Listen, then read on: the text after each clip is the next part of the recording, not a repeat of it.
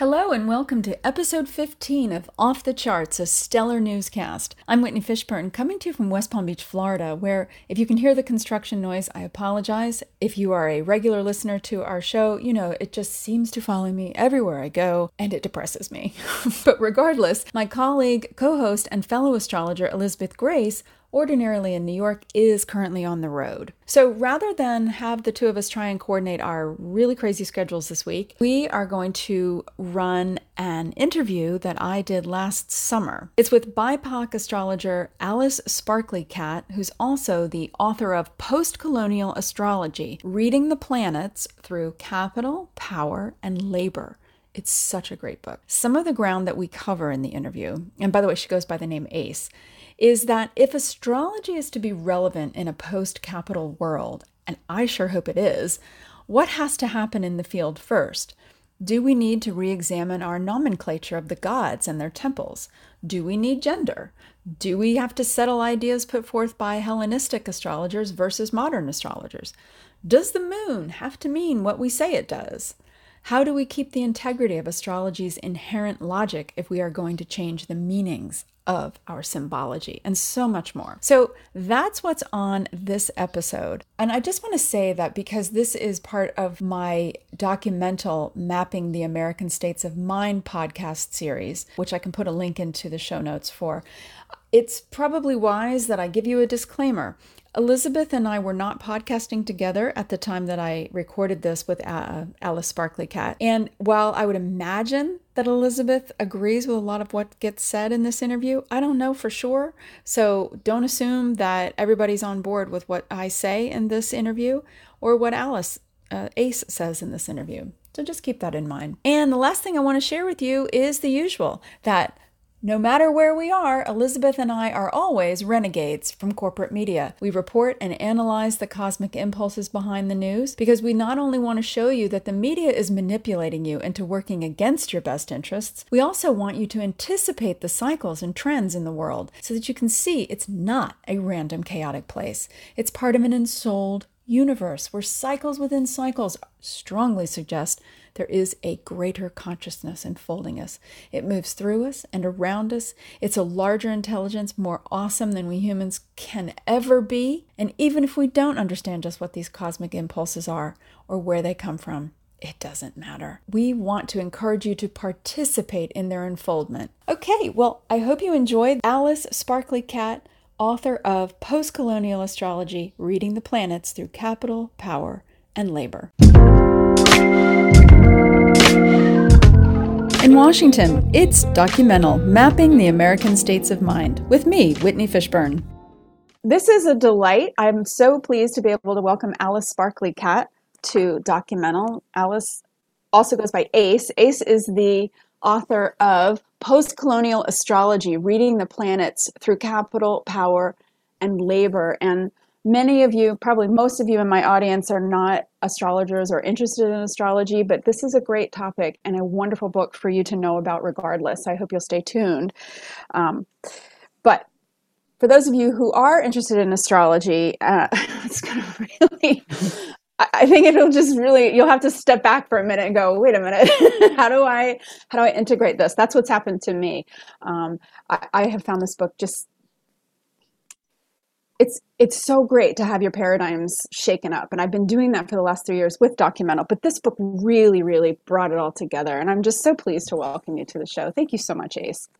So excited to be here. Thanks for talking with me. So can we talk about why you've changed your name to Alice Sparkly Cat from, what was your original birth name? Alice Yan, was it, or Juan? I wasn't sure. I'm not sure. I don't know. My birth name is Chinese. And so I never tell people my birth name, actually. Oh, okay. Yeah. And my birth name is Yan. And then I was named Alice when I moved to the United States. Like, we just pulled open dictionaries, the first name that was available on the first page.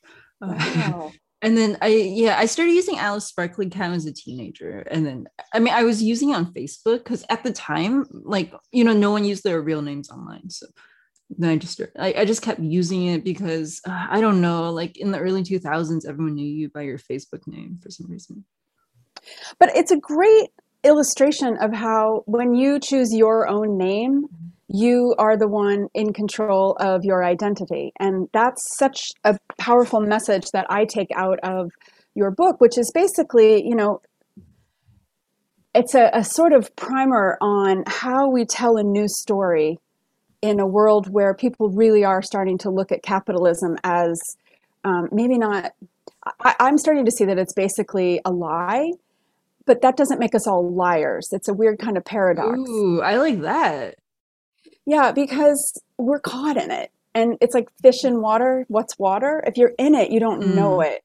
So yeah. it's a very maybe it's a courageous act to see it the way that you're seeing it, that maybe people, if I could be so bold as to say, as I'm starting to see it, but it's not an easy task no matter what, to start to see that the whole world that you have been held in place by is constructed on things that you've never actually been allowed to see and question. And if my audience is going, what the heck are you talking about? I think if you've been following Documental, you realize that we're unpeeling all of the status quo stories that we tell. And my own particular interest is in how those end up as policies that really hold us in place. Because policy is law, policy is procedure, and we all have to make some kind of sense out of chaos. But these past 4 years, 5 years now, really we've come to understand that the chaos is coming for us anyway. The chaos is there. And we have these two kind of factions forming. There's the post-truth, but wants to go back to the lie, which is that there is hierarchy and it is real and it is inevitable and it is also sustainable. None of these things are true. Because if they were, we wouldn't have a climate crisis and we wouldn't have so much pain and anger. And then there's the other side of, it's much more of a spectrum, I think, where people are saying, I know that's not true. And capitalism can only eat itself eventually. It's a cannibalistic way of being. But what do we do about it? And how do we make sense of the chaos so that we're not, as Rilke, the Rilke poem, standing on fishes? We do need some place that's solid. And I think your book does a great job of gently, but also fiercely saying, hey, these are the lies, and we've suffered from them. You're a person of color. You identify as queer. These are not the people that get to be seen as the truth tellers, but they've been the truth tellers because they've been the ones who were the most harmed by the imposition of a truth that only served a few people. So it's a very long introduction, but I think we need to set that context that we're all involved in this. And that's why this is not just a book for people who are interested in astrology or people who are, on the fringes. Because really, all of us is on the fringe. All of us has been made on the fringe because our system is consumptive. And eventually it has to eat us all. I don't want to start sounding like a preacher, but wow, I read this book. Thanks for saying that. Yeah. I mean, I wrote the book for people who practice astrology, but like, I wanted to keep it really open. So there's no technical information in it or anything like that. Like, it's really, like it's for anyone who likes to think about archetypes. Yeah. Yeah. Well, let's get into it then. So, you say that you don't make it a technical book, and it isn't, but it is about archetypes. And really what it's about, here's how I took it, is it's about myth making. And whoever controls the language controls the way that we use the language. They use the archetypes, use the parameters that our archetypes are there for us to create from. We do live in a post-truth world. I don't think that that's a controversial statement, but then what is truth, right? So we really are starting to become aware that we're just making it all up. And that is a very revolutionary thing to say for so many people. This is the month where the Department of Defense is going to release some report. I'm sure they're not going to release everything they know, admitting that we have been tracking unidentified aerial phenomena for years, for decades. Yeah. So what is that going to do? Well, I think that's going to really undermine this idea that there is a hierarchy, because let's just say there is a hierarchy. we're clearly not sure if we're really on the top of it because we don't know what's coming into our airspace. We have no idea. Right. Yeah. When you No mentioned idea. hierarchy, like I'm like reminded of this like Kafka like microfiction. And in it he's talking about like there's a society, it's like very hierarchical, and then like you go in and you ask everyone like who has the power, and then you go all the way to the person who's at the very top, and he's like, no one, it's God. Like, it's this like empty kind of like power holder too. Which brings us kind of back to the existentialism of, the right after Nazis. Well, or at least the Nazis never went away, but right after World War II, where there was this kind of like, what is it all about and who's really running the puppet show? So that's kind of the moment where I think we are again. And that's why I think that this book is really useful, because it gives us some things to actually ask questions about. So to bring it down into a more practical sense, if we're living in a post-truth world and what is truth? Okay, well, what do we do about what we know? And we question the language, and we question how it's used. And one of the things that you put forth is that language and race are both magical thinking. And we're going to come back to that. But could you explain for the audience more about what you mean when you say that race is magical thinking? Well, I mean, yeah, race is not real. Like, it's not a biological reality. So it's a social construct. Like, we behave like it's real, so then it becomes real. Race originated like as a religious thing. Like, at first it was like, oh, like, white people are like predetermined to go to heaven. And so, like, I mean, at its core, like, we're in like the earliest like variation of race was religious. And then it became something that was secularized. And by being secularized, like it was made to be like, it was like, it looked scientific. And then, so that's like how kind of race like changed aesthetically throughout time. But I don't know where it originated. Like, I can't say I know that. Yeah. It's funny because I asked that question of my most recent guest, one of my most recent guests, Brian Murarescu, who's written a book that basically challenges the sanctity of the Catholic and all Christian faiths, because it says, hey, you know what, the Eucharist, which is the key to the Catholic faith anyway, transubstantiate, I can never say the word, but the Eucharist being the blood and the body of Christ. And he's saying, actually, it's probably a psychedelic ceremony, and it was meant to show you how the power is within you. but that keeps my question generating more questions for me, which is, where in the world then did hierarchy come from? What put in the consciousness of a few men, Romans? I don't know. Did we have hierarchy before the Romans came and took over? I guess, the classical world, there was slavery in the Hellenic era, but then the Romans came in and really made it a religion itself, and they co-opted Christianity. And that is an ongoing question for me, is why did we decide we needed hierarchy, and why do we suffer from it? Yeah, I have no idea, but I think it's not really like a continuous history. Like, it's not this thing that like develops over time. That's the same thing. I think it's just something that shows up in various forms. Like a lot of ancient empires, they were slave societies because they needed to mine for precious metals. Like, and they always needed more and more precious metals. That's what their economy kind of depended on. And it's true. There have been. It's not just a white thing. Hierarchy has existed in many different races. Well, let's not say races. In many different cultures. There has been subjugation. Subjugation does seem to be a human event, or a human attempt at, I don't know what it is though. Why is power so essential to feeling like we are safe? I don't know how we've ended up doing that, but let's look at how, let's get to talking about the sun, okay? Because I don't like you, I don't want to make this too technical, but the sun in astrology is indicative of, or at least as it is practiced now, using the symbology that was originated during the Hellenic times, so like 350 BC on through Roman times, so first couple hundred years after Jesus. You position it as less about power and ego, which is how it's often described, but more about surveillance and stripping away any privacy or any identity that is unique to the individual.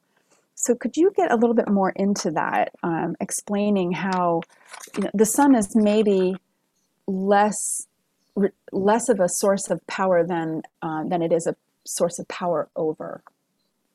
Yeah. Well, so like, yeah, researching each planet symbol, like a lot of what makes something meaningful within astrology is created associatively. So then I'm trying to like look at, hey, like what were medieval astrologers saying, like what were Roman astrologers saying about like, just associations of the sun. And then something that I found was, well, I mean, first of all, the sun, like, it's the sun in the sky. It's the literal form of the sun too. And then, so there's a lot of associations with that. A lot of like how we thought about sight was that sight was like these beams of sight coming out of the eye. So a lot of times the sun was compared with an eye. There's another component of the sun, which is that it's something that moves around the sky in a circle. So then it has a particular way of imagining time too. And like with that, like, so the sun, it tends to stand for like this idea of a future utopia, at least in a lot of the Roman poems. They're saying, hey, like, Saturn's this last golden age. But when they compare, like when they talk about like a future golden age, like they're, usually saying, well, there's going to be like a sun god or like a child of Apollo or something like that. And then, so it's about futures. It's about, surveillance because of that eye, of like, kind of looking outward. And so we're just kind of connecting the dots. It's about gold. Gold is likened to the sun a lot of times, silver to the moon. Yeah, that the way that you posit the sun as being surveillance, and when you talk about the eye, I'm reminded of Fitzgerald's eye in The Great Gatsby. That eye, that's the seeing eye on the billboard, and right. There's waste all around, but that eye sees everything, and it haunts Gatsby. And actually, I think that the movie version with DiCaprio and let's see, who was her name? Leonardo DiCaprio. Yeah. Yes. Yeah. The sun. Wow, that's such a sun movie, huh? Yeah. Wow. Good catch. But it's a great depiction of that sense, and it's very rife with gold. The whole movie shimmers. Yeah. So there's this idea of it being, it's stripping away, but making them crazy. Really, it makes him crazy by him fixating on it. But this idea that going back to slavery and going back to the idea that gold, it has to be mined. And then the moon being silver. As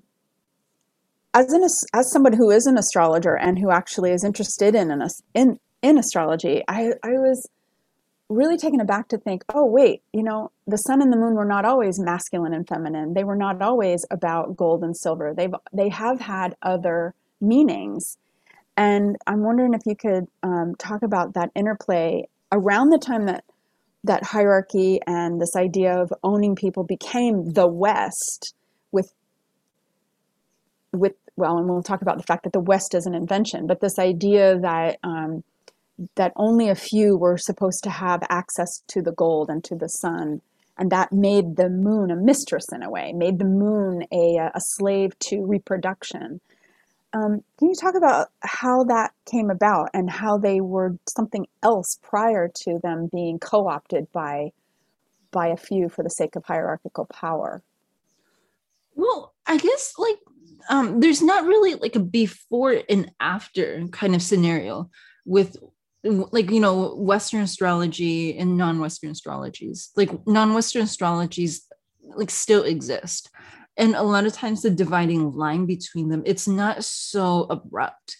So like there's a lot of different influences all the time. It's not like there's like, oh, Western astrology that's like kind of like you're creating something from different traditions and then that's the newer kind or anything like that. It's like, yeah, the line between Western and non-Western astrologies, like it's still pretty fluid. And then what the book is trying to figure out is like, why do we remember Western astrology as Western? And then so it's looking at how we remember Rome. It's not like a historical overview of like, the various cults of Rome or anything like that. It's about how, like, yeah, how is this astrology remembered to be differently than how it was practiced? And so, like, because it's about that, then it's looking at these planet archetypes, and then it's kind of like sifting through and pulling out the narratives that are really about the invention of the West. Like, just to give an example, like, with the moon, like there's a lot having to do with like lunar mansions and myths about the moon in South Asia and East Asia. And then like that all came through and influenced Western astrology as well. But like, I'm only looking at the significance of the moon as something that is impactful in like, yeah, how we imagine the West today. Because I'm trying to figure out like, why do we call this type of astrology Western too?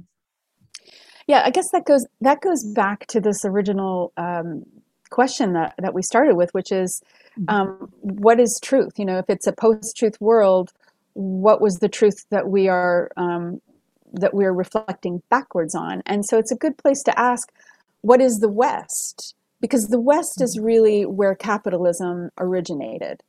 And so, I remember hearing you in a different podcast discussing how at the time Rome was really gathering its strength and co-opting the church and starting to conquer, and hierarchies were starting to really be institutionalized and globalized, that a person living in that time and in that region wouldn't have thought of themselves as a Westerner. So yeah, for sure, yeah, because that's a really new invention. New being what, post World War II, or? I know that nationality was invented kind of around World War II.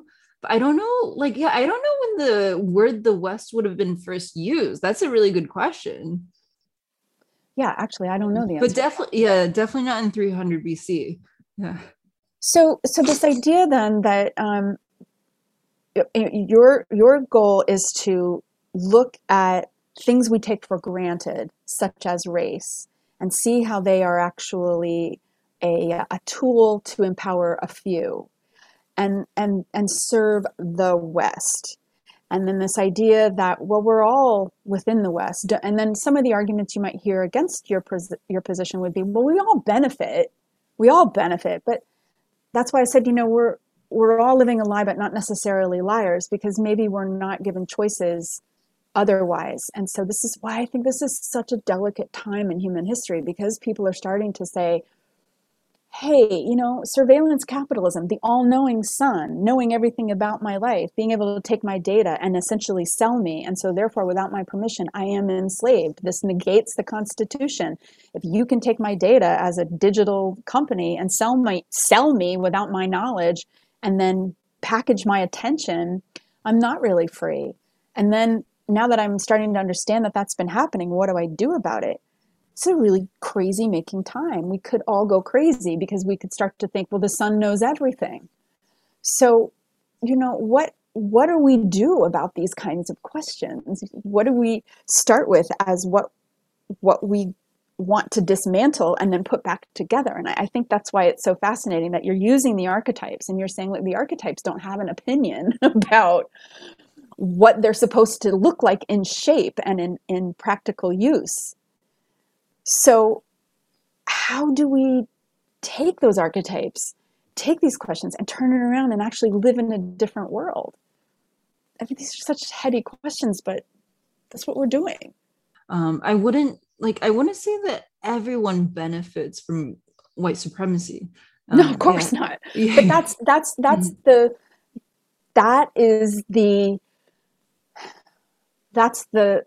story. That's the story we get told.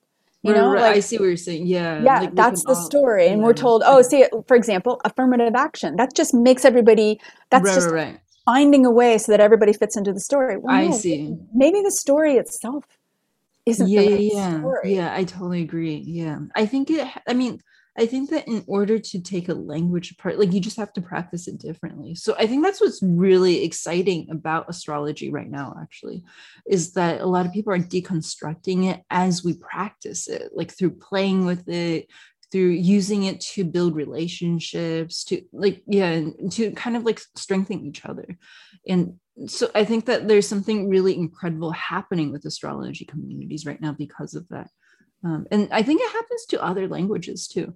I think it happens to, I mean, like, you know, art, like anyone who's practicing art, it's like, okay, well, we're deconstructing the idea of like art is by kind of entering it all the time. Yeah.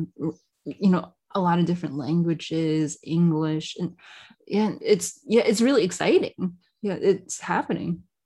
I think it is exciting, and I like the idea of it being post-colonial, postmodern in this way because it is reinventing what we have. And you know, you come out of fan fiction. You talk about how you got these ideas in part from fan fiction, and that's for my audience who doesn't know what that is. I do have a lot of people who are older, and they missed how technology has made this kind of participation in myth making possible, I think. But you know, fan fiction is basically here's an example I know. So people who were unhappy with the way Game of Thrones turned out in the final episode, so they just rewrote their own episodes, and they were like, all right, this is really what happened. And then whole communities spring up around, well, this is our world, and why not? Why not? I mean, we're just making it all up, and that is, I think, what's so hard for people to understand. But that is the exciting part, really, is that you're kind of at the leading edge of this idea that I wrote in my notes, telling a new story in a post-truth world. It's really just learning how to agree on a myth and a new myth, and then everybody gets new roles that they help choose for themselves in the myth. And the myth is actually meaningful, and you're infusing these symbols with new meaning.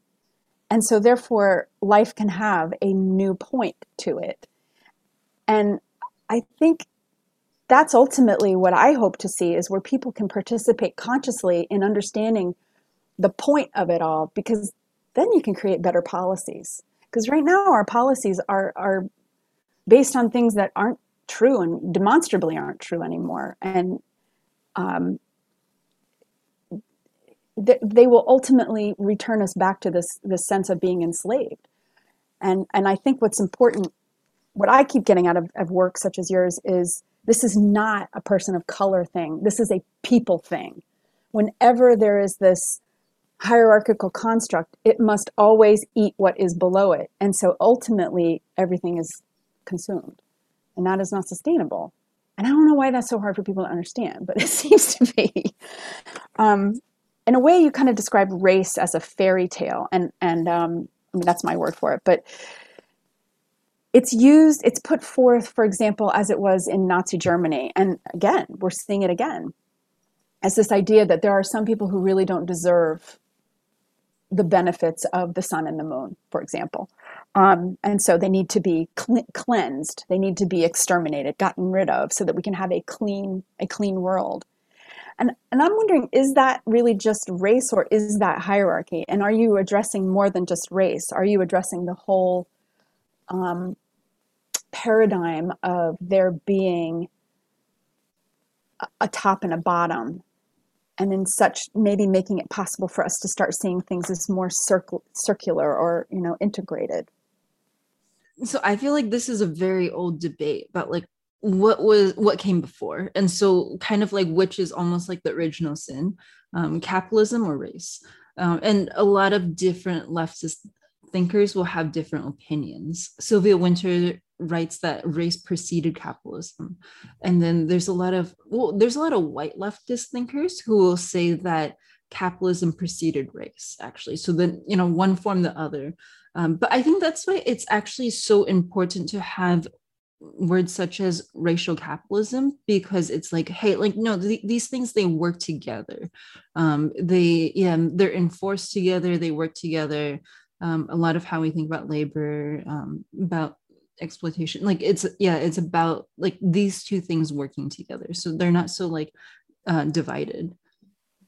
you've had a lot of more mainstream interest in this, such as the show, but also like there was an interview with you in The Nation. And I'm wondering, do you think people understand what you're talking about, regardless of whether or not they're into astrology?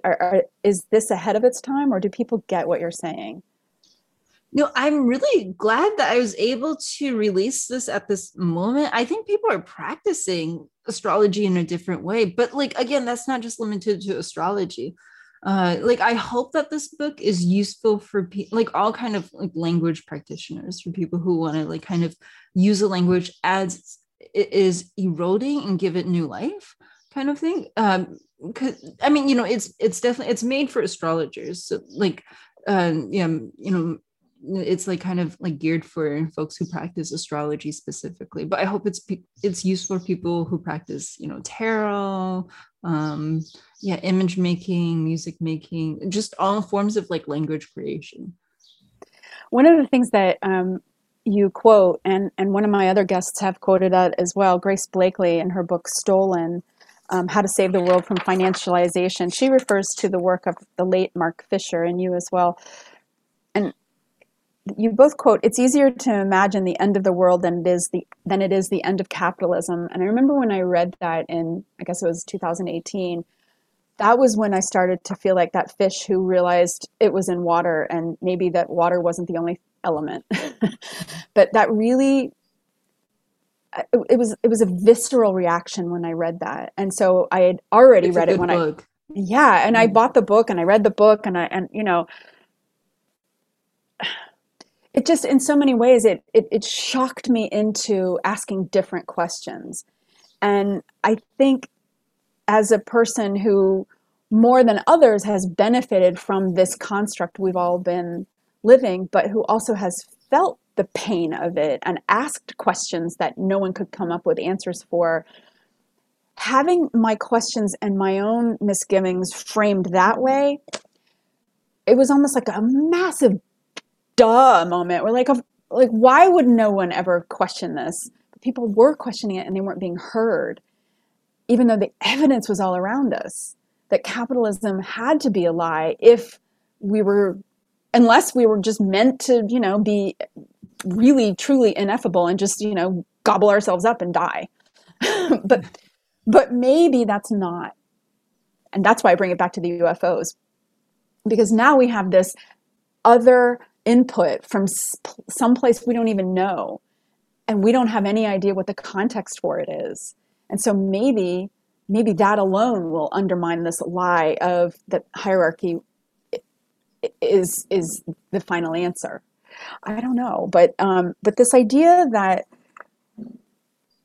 there could be another world and it doesn't have to end if we look at things beyond capitalism. I keep coming back to that because this shared myth making, I think, can be really frightening to people, because one of the reasons why, when they realize that's what it is, because, this whole phenomenon right now of the Make America Great Again, for me, I look at it and I go, well, that's shared myth making. It's shared return to an old myth making, and not being aware that true believer status is actually because you're so scared that you're going to lose something. Well, obviously power, but if we were in a different construct where life did not only involve taking power from someone else, if you could just stop and step back and think of a world that's post-capitalism, what might it look like?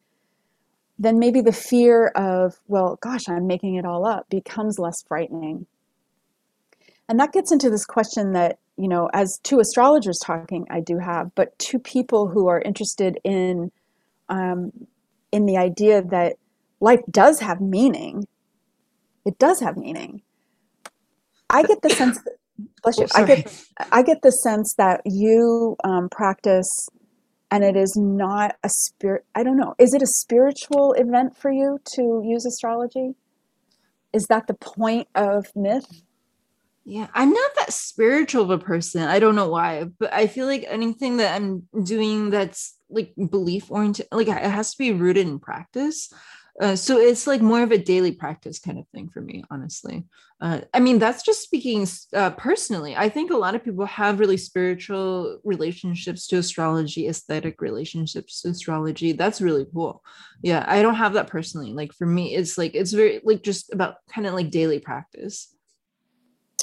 So I guess the thing that makes it fascinating for me then, as somebody who came to astrology actually because I was looking for a more flexible language around spirituality. I didn't want to have received spirituality, which is what Right. religion tells you. This is what you believe. This is how you're supposed to believe it. Yeah.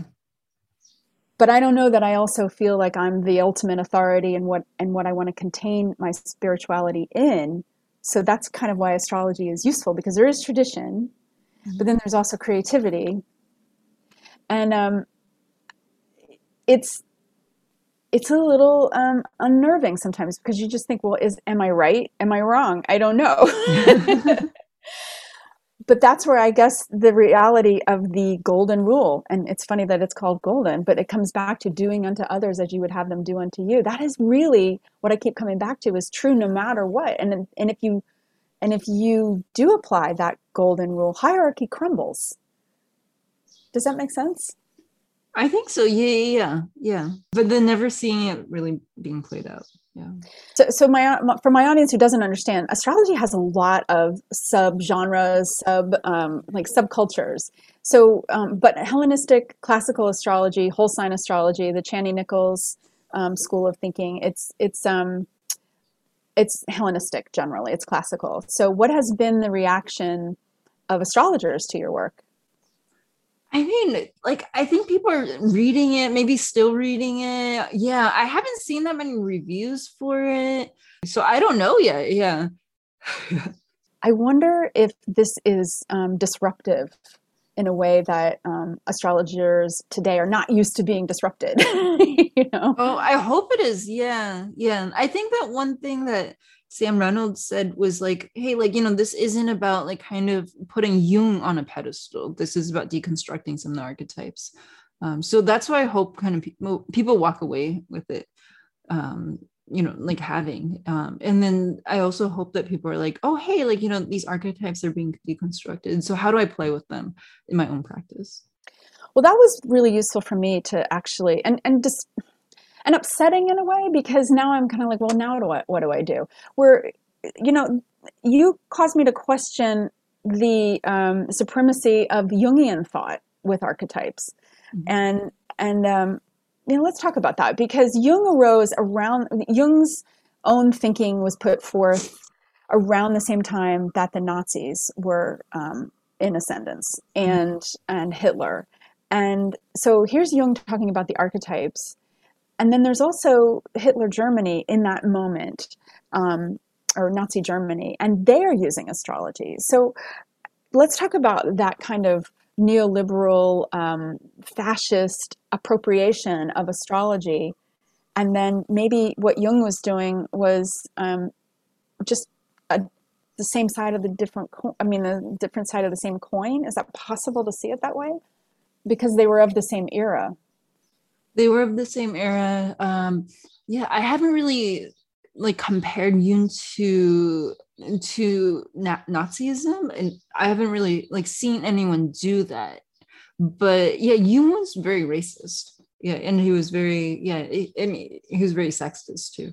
Yeah, I mean, and that is something that is hard, I think, for people who are used to looking at the Venus as feminine and Mars as masculine. Is what you're saying is, they weren't always seen that way, and gender really is fluid, and so their energies are fluid, and that's disruptive. So then that can be that I think can upset astrologers who are used to like, no, Venus has to be feminine. That's what Jung taught, and that's how Jung used it.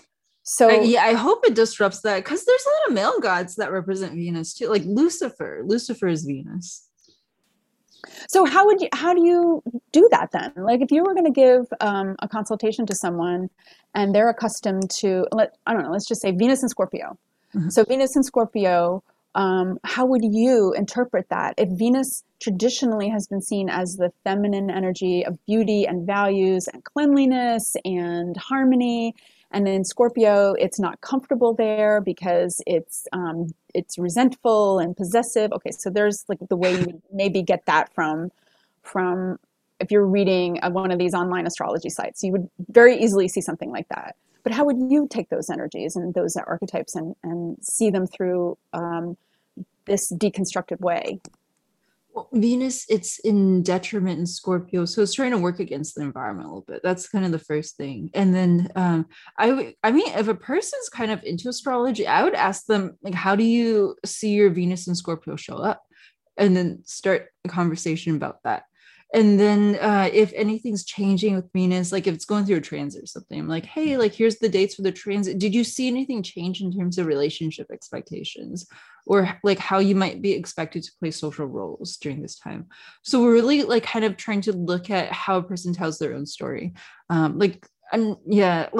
try to not delineate during a client consultation, because like delineations, they're really fun, they're really creative. I think that's my voice, and then that doesn't have a place in the client consultation. So the client consultation is where we're both learning, like we're both trying to generate new knowledge. So I'm like, hey, like, you know, yeah, how do you see your Venus and Scorpio? Talk about that. How do you see that show up in your life? We're looking at different patterns, we're putting things together, so then like we're getting a little bit deeper.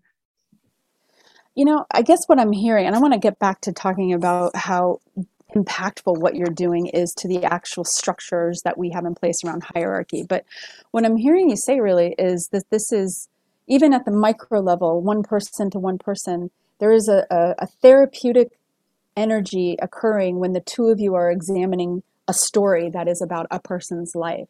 Totally. Yeah. And done in a respectful, safe way. Yeah. Does this, it causes me to think differently about psychology then, especially if we're looking at how Jung is kind of the god of psychology. He's certainly been discarded by psychiatry for the most part. But it does then call into question whether our policies around mental health are based on racist precepts. I think sometimes, yeah. I think sometimes. I mean, I don't know anything about psychology, is the thing. I know Yoon as an astrologer. He's like the most famous astrologer. But like, I don't know anything about psychology. But like, I think that in my experience of things, I think sometimes like a lot of how mental illness is described, it's described for one type of experience. It's described sometimes for a very like white, like usually cis male, not all the time, but like white middle class experience. So that it excludes a lot of people, excludes a lot of experiences. A lot of times I think that just because a lot of therapy is like institutionalized, sometimes people of color encounter it like through coercion too. But that's not like, yeah, I mean, I think that's like, you know, with the institutions, not like, you know, on the care worker themselves or anything. It's I mean, yeah, it's, you know, like we live in a racist society, so it's not like psychology can be not racist on its own. Yeah, and I think that you're getting back to this idea that, you know, we're all living a lie, but that doesn't make us liars, and that's really hard to unravel, you know, because I've spent most of my adult life and most of my career around people who are interested in helping others, and they practice some sort of therapy, you know, whether it's psychological therapy or it's a psychiatric therapy, you know, whatever the modality is. Yeah. The idea is I want to help people be out of pain, and I began Documental having trademarked this idea, you know, that we could create herd immunity to anxiety and depression. But first, I wanted to know what are anxiety and depression? Right. What is it? Yeah. And you know what? This is what led me to this conversation. Is it's like, well, it's whatever the people in power want to tell us it is. But in fact, you know, just looking at it scientifically, I started noticing that whether or not it was causative, there was correlative data that showed the more pervasive surveillance capitalism became, the higher our rates of anxiety and depression and that makes sense. Yeah. Because, and this goes back to your book, well, you know, the sun is associated with being able to see everything and the power over, and who's controlling that? Well, it goes back to the kings and Louis the Sun King, and only the royalty could have the power to actually harness light.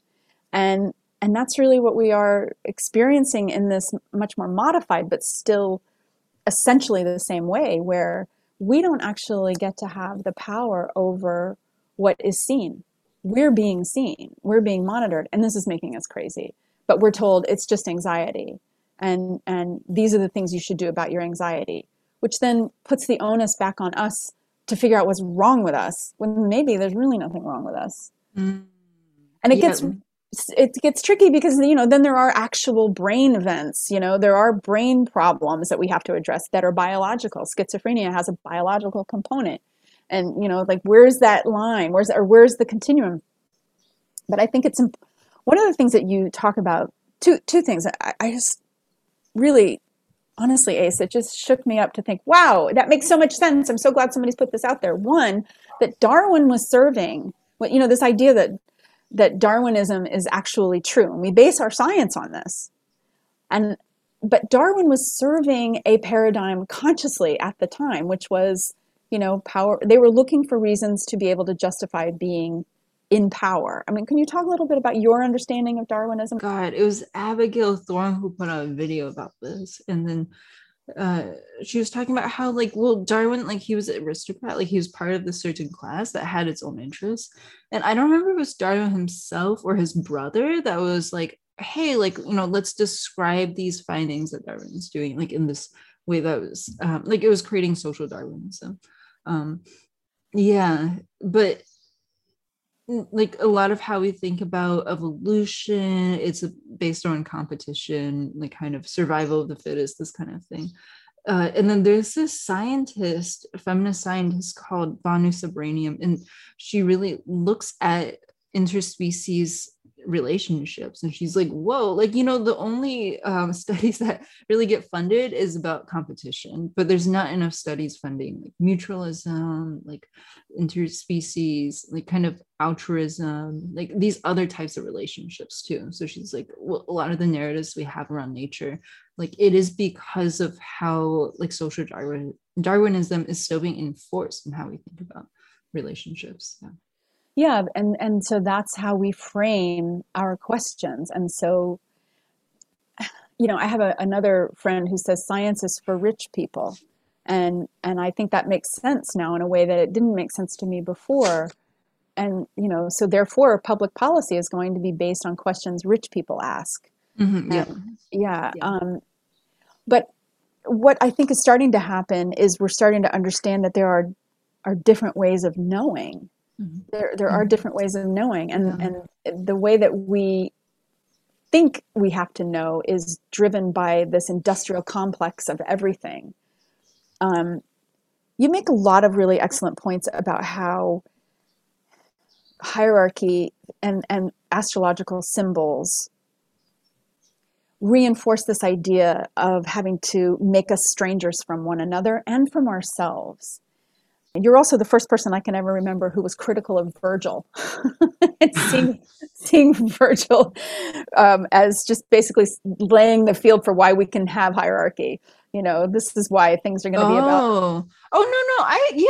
I think Virgil, he was working from the ages of the metals. I hope I wasn't critical. I was just like, oh hey, here's two different people who are looking at the ages of metals in very different ways.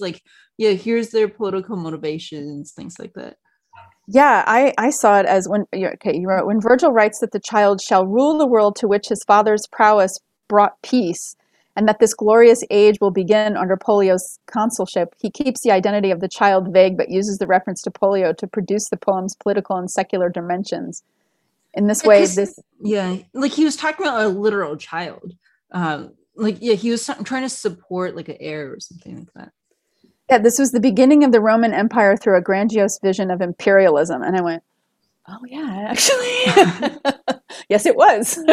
I see. And it hadn't ever been spelled out that way to me before. So and you do that over and over in the book. And this idea, what I'm trying to get you to do is to just show how astrological symbolism has reinforced this idea that we are separate from ourselves. And some of the ways you talk about the moon infuriated me on the behalf of those of us who have felt this, which is everybody. This idea that the moon wasn't always feminine. The moon actually is just about commerce, about exchange. It's about changing. It was associated with the tides because that is where the merchants came in on the tide and at the river banks, which is interesting that they're called the banks. Oh, true. But then it became associated with, in a sense, the crone, the maiden, and the virgin, and the handmaiden to the sun. And I thought, wow, because of course in the moon in astrology, we're always thinking about it's the feminine, it's our mother, it's our emotions. And interestingly, we're about to colonize it. Really, I mean, Amazon, Jeff Bezos he plans on using the moon as a staging area to go to Mars. Yes. Wow. Yes. That is what Amazon is doing. That is what Jeff Bezos left Amazon to do, is to go, I forgot, blue something. Jeff Bezos is planning to use the moon as a staging area to go to Mars. That's so scary. But I mean, it's essentially what we're talking about, colonizing.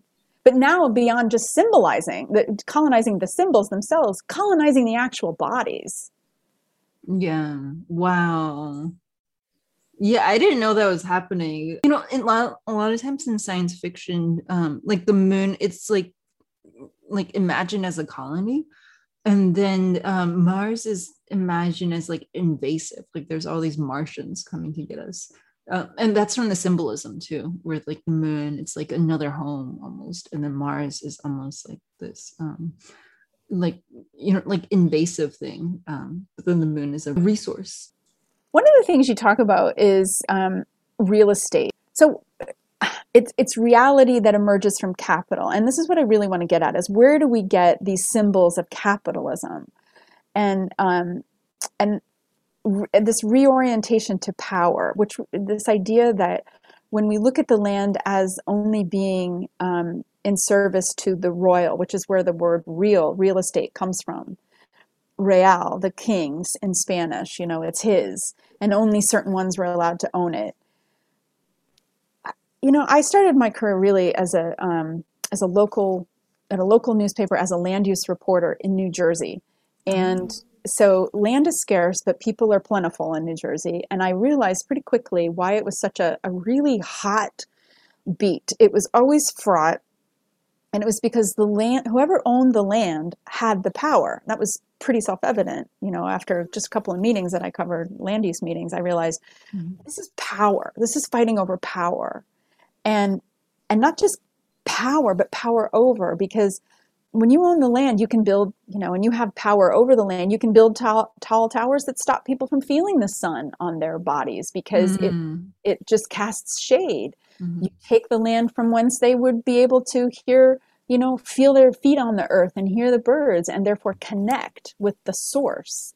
So you ultimately own people when you own the land. And you actually get at this, and then you say, and our astrological symbolism reinforces this and reorients us constantly to power over. And I thought that was so insightful. And I wonder, how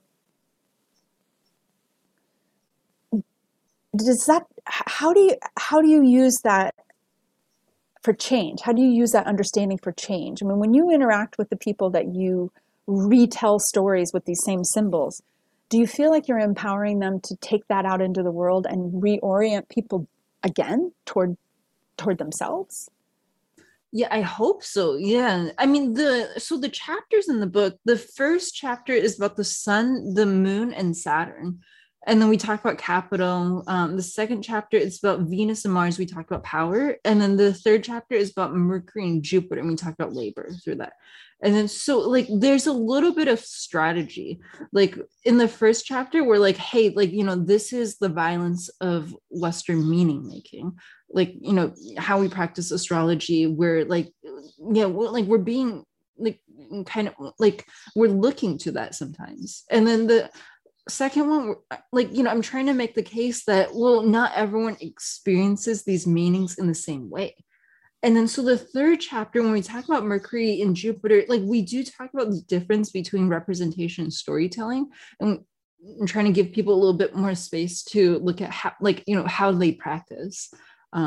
So like, the first chapter where we're confronting the violence of capital, like it does feel really stark when you're like, okay, like, a lot of these meanings, they're represented through astrological language. How do you see the past meeting the future and the now? So the past use would be neoliberalism. And I mean, the past use of symbology and astrology in particular would be fascism and neoliberalism in power. Okay, so let's talk about that. Tell us a little bit historically about how astrology has been used by fascists and people who seek to impose a worldview. Well, like, yeah, a lot of like, very right-wing people had astrologers. Like Reagan had an astrologer. JP Morgan. And like, I guess it's debated whether Hitler had an astrologer, and I mean, a lot of his like important people had astrologers. So like, it is something like, because like the way that we look at astrology now as it's being practiced, it's like, oh, like, it's a lot of like non-men, like people who are not men practicing it. It's really queer. It's really like kind of community centric, but it wasn't that way for a long time. It was used by the ruling class, and then so a lot of the ways that the language is shaped, like it's shaped by that use too. So when we're practicing now, like we're doing something a little bit different with it. Like we have to take that into account. Like we have to just kind of recognize that a lot of the meanings that are embedded within the language and how it's like shaped to construct meaning. Like we can take that part a little bit, basically. Why does astrology appeal to fascists? I have no idea. There is something about astrology that works. I think there's also something about Western astrology, because it's like, it's Western astrology that's used by fascists, and that's like very neoclassical, and fascists like neoclassical things. Like, yeah, like Trump wanted all the buildings to be designed in like a neoclassical, or all the government buildings to be designed in a neoclassical way or something like that too. So they just like, they really like the aesthetic, I think, too. But what is the reason for that? Is that because of that traditional orientation to power that the neoclassical perspective brings? And so, I mean, it's just kind of associated with the beginnings of the West as a capitalist construct? Yeah, I think it's something about like this nostalgic West. Like it's like making something that's remembered like seem even more traditional. There's something about that. Well, that's a good place to go back to this idea of this self-consciousness of the Enlightenment era. But you point out that the Enlightenment really was very self-conscious about itself. It was trying to be like the neoclassic. It was trying to reconstruct itself as Rome, as the Greeks were at the moment when they were debating democracy and kind of trying to figure out how to live in a just world and to put this idea that everyone would be the same before the law.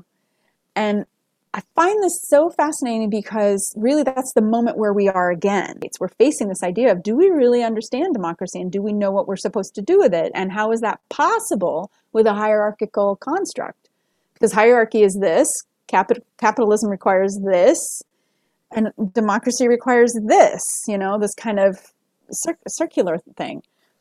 And with my guest, Brian Morescu, talking about how the church took the idea of Christianity and essentially, in my understanding of it, made it hierarchical at a moment in history where Greek society was starting to actually emerge as a democracy that was perhaps, if it had not been conquered by Rome, perhaps going to stop having slavery, perhaps going to give women more power, because it was not a great place to be a woman or, a child.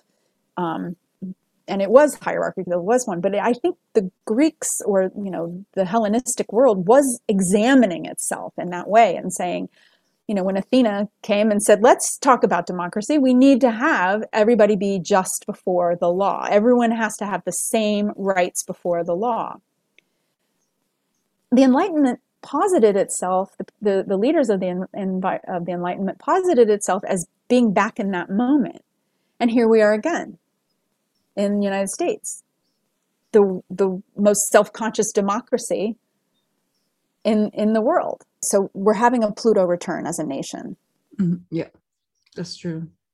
And I think we could agree then that the symbolism, but definitely correct me if you disagree, the symbolism of Pluto, so a planetary return is where in a particular chart of an entity, a nation or person, the planet will have come back to where it is in the chart. So since Pluto takes 248 years roughly to orbit the sun, this is now 240 years after the founding of the United States, according to the most widely agreed upon chart, Pluto is now back in that place. So what does this mean? So this is where I wonder, do you and I agree on this? I see that as Plutonian energy, which is blowing things up from the depths of the depths. So whatever is buried is coming to the fore. Would you agree with that? I think so. Yeah. Yeah. Okay. Mm-hmm. Because Pluto typically is considered Hades, hell, the god of hell, bringing up whatever's the deepest hell. As an American, I see that is evidenced practically speaking. It feels like hell. We can't agree on things. This is that post-truth world.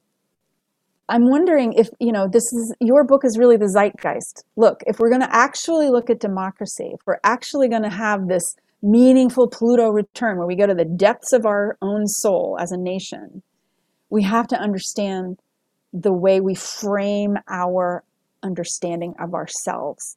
And that's the way we interact with the archetypes, the stuff of what the world is made of.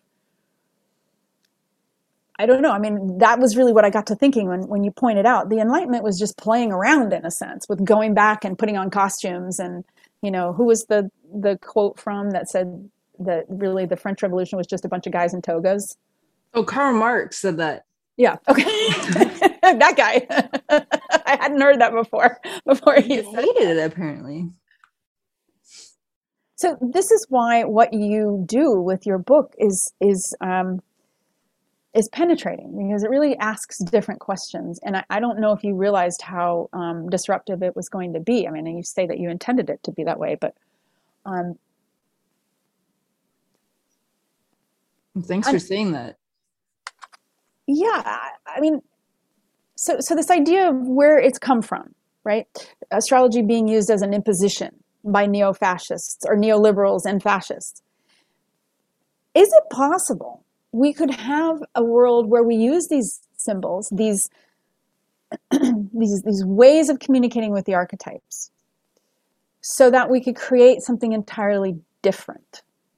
And I think before we even get there, we'd have to step back and say, what are the archetypes? And you've already stated you're not mystical, you're not religious or spiritual, but you have commerce, right? Commerce, you interact with the archetypes. So you think they're real. Are they the more real? What are they? In your words, what are they? And I'm gonna go from there. But what are we agreeing on when we say the archetypes?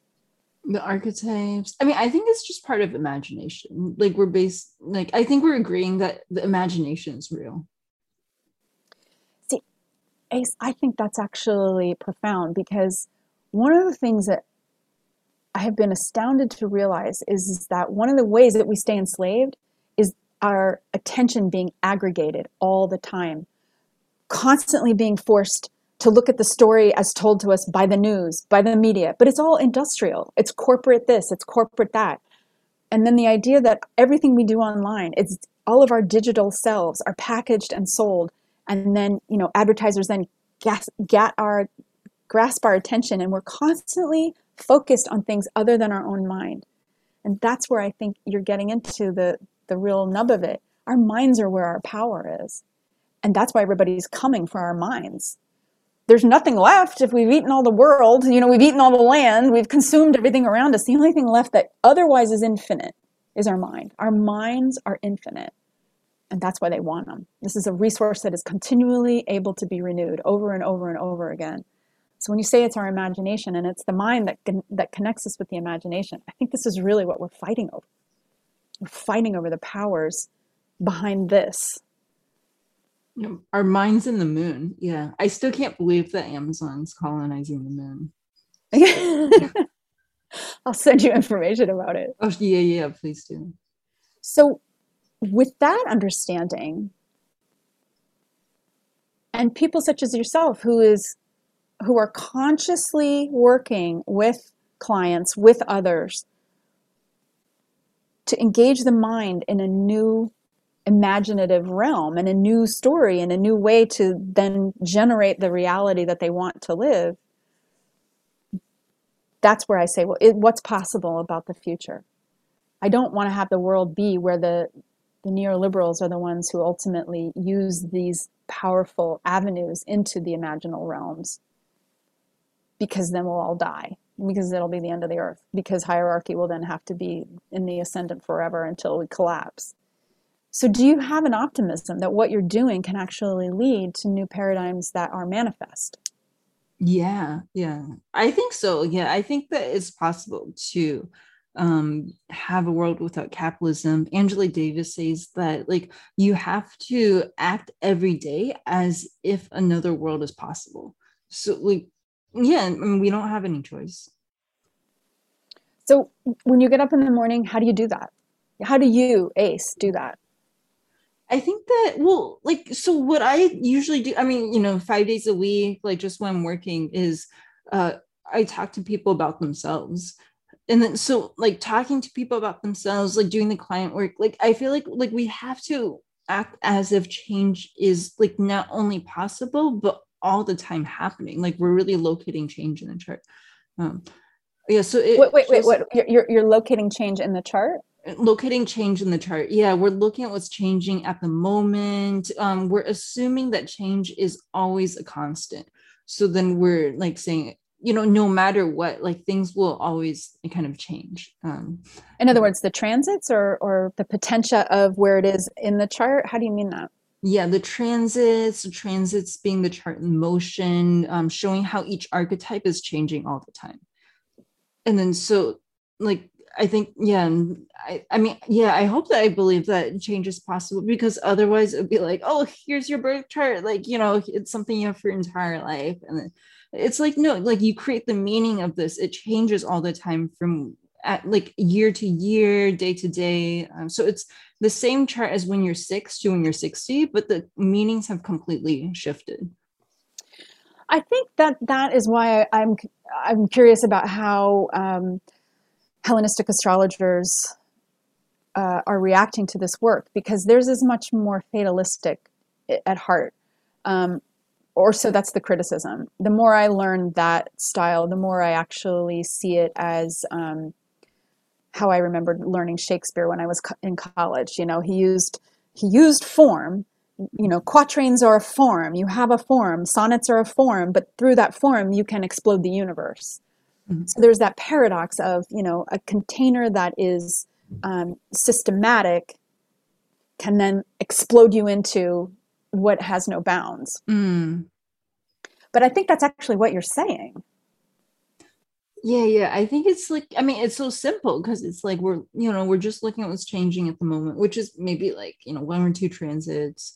We're looking at the annual perfection sometimes, things like that. But it's a lot to talk about. If you talk about what's changing in someone's life to them, there's a lot going on all the time. You excited me so much with this book. This book was so helpful in reordering the way I go about aspiring for my own destiny. Does that make sense? Oh, that's so cool. Yeah. Because there's a limitation placed on those of us who grew up thinking there was a right way and a wrong way based on the inherited, that received idea that, you know, this is what a good person acts like. This is what a good person wants out of life. This is what a good person does to be seen as an upstanding citizen. And none of those things is bad, but they are not the only choices. And I wasn't happy doing those things, but I didn't know why I was unhappy. And then reading this book, I realized because someone else already gave me the container to live in, and I didn't want that container. There are other ways to hold myself. And this book was so useful in reminding me of why I actually loved astrology and why I fell in love with it in the first place, which was because it brought the unknown and the out there to me as a reality through which I could then be more than this. It's so hard to talk about this in a way that isn't loopy. No, I'm also very loopy. I think we're both Mars and Pisces, right? I am Mars and Pisces. Yeah, but I'm a Capricorn sun. I see. People of color, queer astrologers, that didn't even come into my world until about a year ago. And that's what's so interesting to me is that even that was like, wait, oh yeah, astrology isn't just for white people. And so even before your book, I started to have to think, well, what does that even mean? And it brought me back to considering when I had been asked to write the perspective of a teenage boy who was transitioning to becoming a girl. And when and this individual, they were having a lot of anxiety, and it just got me to start thinking about the importance of gender fluidity, because gender itself is like race. We want to think it's just biological, in that it's binary. So, okay, what am I getting at? What am I trying to say? Like, it's not biological. It's a social construct. It is about performance sometimes. Yeah.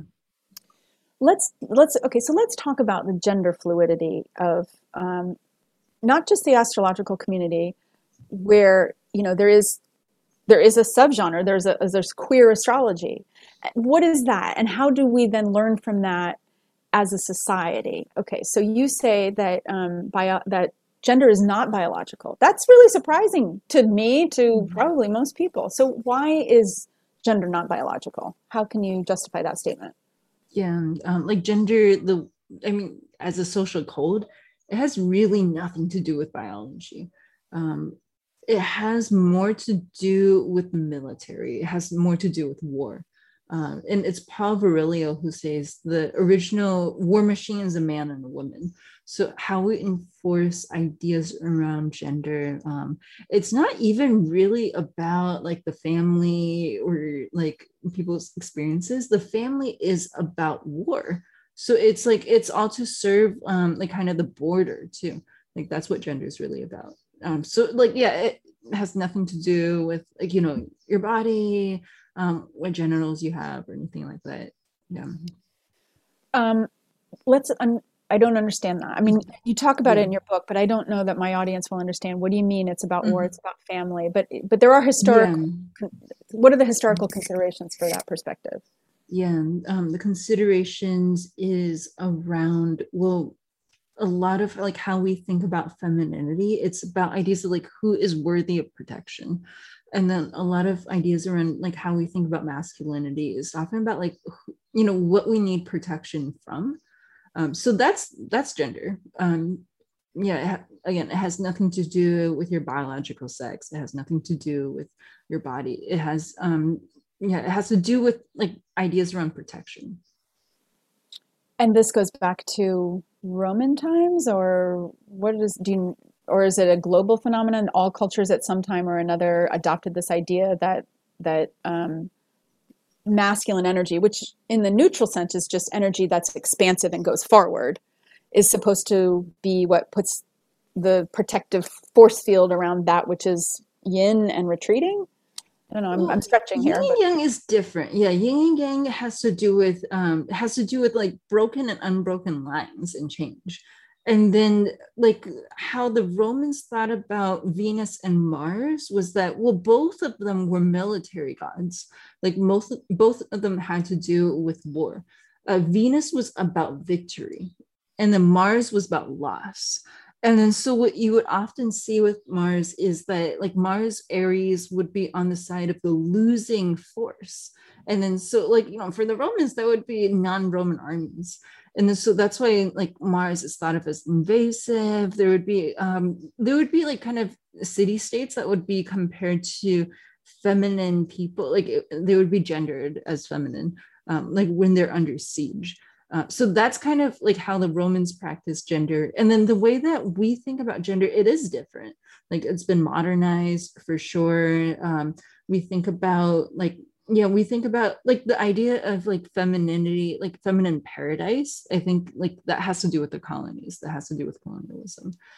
Sometimes the way that we think about like invasive masculinity, like this is like it's not about white masculinity actually. Like invasive masculinity is often racialized. So like there's this really gendered divide that shows up in a lot of romance stories, a lot of like just how we enforce gender. That's like not just about a gender difference, but a racial difference too. so with that in mind, how might we use this kind of stripping away of the um, politicization of gender to think differently about policy? Is it possible that we could have, there's so much agita around the idea of transgender bathrooms, right? So, is it possible to ever fully serve the population equitably with our policies in the current hierarchical construct, or is this just putting band-aids on band-aids on band-aids? Do we need a completely different way of looking at things? Well, I mean, trans people exist. Yeah, like we should have, like, yeah, we should just have bathrooms available to everyone because everyone needs to use the bathroom too. So, like, you know, like all this, like, kind of theory around gender is not really related, like, so much to like the rights of trans people, which like trans people just need rights. Yeah, but I mean, it is saying like, oh, hey, like, you know, how you think about gender, how we like act as if gender is real, like these things. They're things that are like always changing too. And then so yeah, like there's going to be people who are trans. There have been people who are trans for like, you know, for forever. So yeah, everyone just kind of needs bathrooms.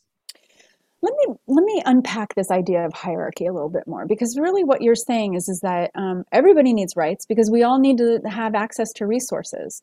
But what hierarchy does is apportion resources: clean air, clean water, potable water, access to food, access to shelter, and the means to create shelter for ourselves. It apportions access to those things such that you have to pass a test. And traditionally it's been you were white enough or you were male enough, or whatever it's been, whatever it's been in whatever society. But this idea that if we all had access to things, then we wouldn't need necessarily to fight one another. So what would we do? And this really came home to me when I was reading in your book about the consultant. And please fill in the details here. The consultant who was called in by 5 of the world's richest men, and they're men, and they wanted to know how do they protect themselves when the resources run out. And so talk to us about that story, because I think it's illustrative of the end game that we're really talking about here. Yeah, I remember that story like went viral like this last fall or something like that. It was this guy and he's like, hey, like I can't remember what he does. Oh, he predicts the future. And then so yeah, these people he's like, I'm going to talk to you about this meeting I just had with 5 of the world's richest men. They all want to know like how to protect themselves in the apocalypse. And it's like, wow, like, you know, like, so like we've gotten to a point in climate change where 5 of the world's most powerful men. And like, you know, most of the wealth in the world is concentrated in the hands of 8 people too. So like these are people, like, you know, if we had genuine wealth redistribution, I think everyone's incomes would go up. And then so it's like, wow, these people, they have so much power, these things, and they don't see a scenario where they're able to avoid apocalypse. And not only that, but like they don't really trust their relationships with people. So it was, yeah, it blew my mind a little bit. It is mind-blowing. And that's basically the message there is they're more scared of us. That's why they want to control us. They're so scared of us. And who is us? Us are those who might imagine something different if we were not completely distracted all the time by trying to obtain resources that just normally we would have had access to if we hadn't been apportioned, which brings us back to the idea of race is used as a way to focus attention and reorient power. And that's simply all you're saying at the end of the day. Is that true? It's just a reorientation of our minds. Yeah, away from each other and then towards capital. Yeah. So have I missed any important points? And is there a kind of takeaway that you would like non-astrologers and astrologers alike to think about, so that they might in their own world just ask a little bit different questions, maybe reframe their world in ways that they can manage without being freaked out? No, I don't think we missed anything. That was a really great discussion. It was good talking to you. I guess one thing I hope people take away from the book is that language, it's meant to be used. It changes as you use it. So then you can, like, you know, you can take that into consideration when you're practicing any language. And it is a practice. It's not something that's distributed onto you, but like it's created by your use too. So yeah, I hope people use that like kind of idea when they practice astrology, other languages, whatever it is. You're sort of like the Hannah Arendt of our age, and just reminding people that language is a resource all its own, and it can be a tool for destruction and coercion, or it can be a tool for liberation. But you have to be conscious. Thanks for taking the time to talk with me and hang out with me a little bit. Oh, it's been my pleasure.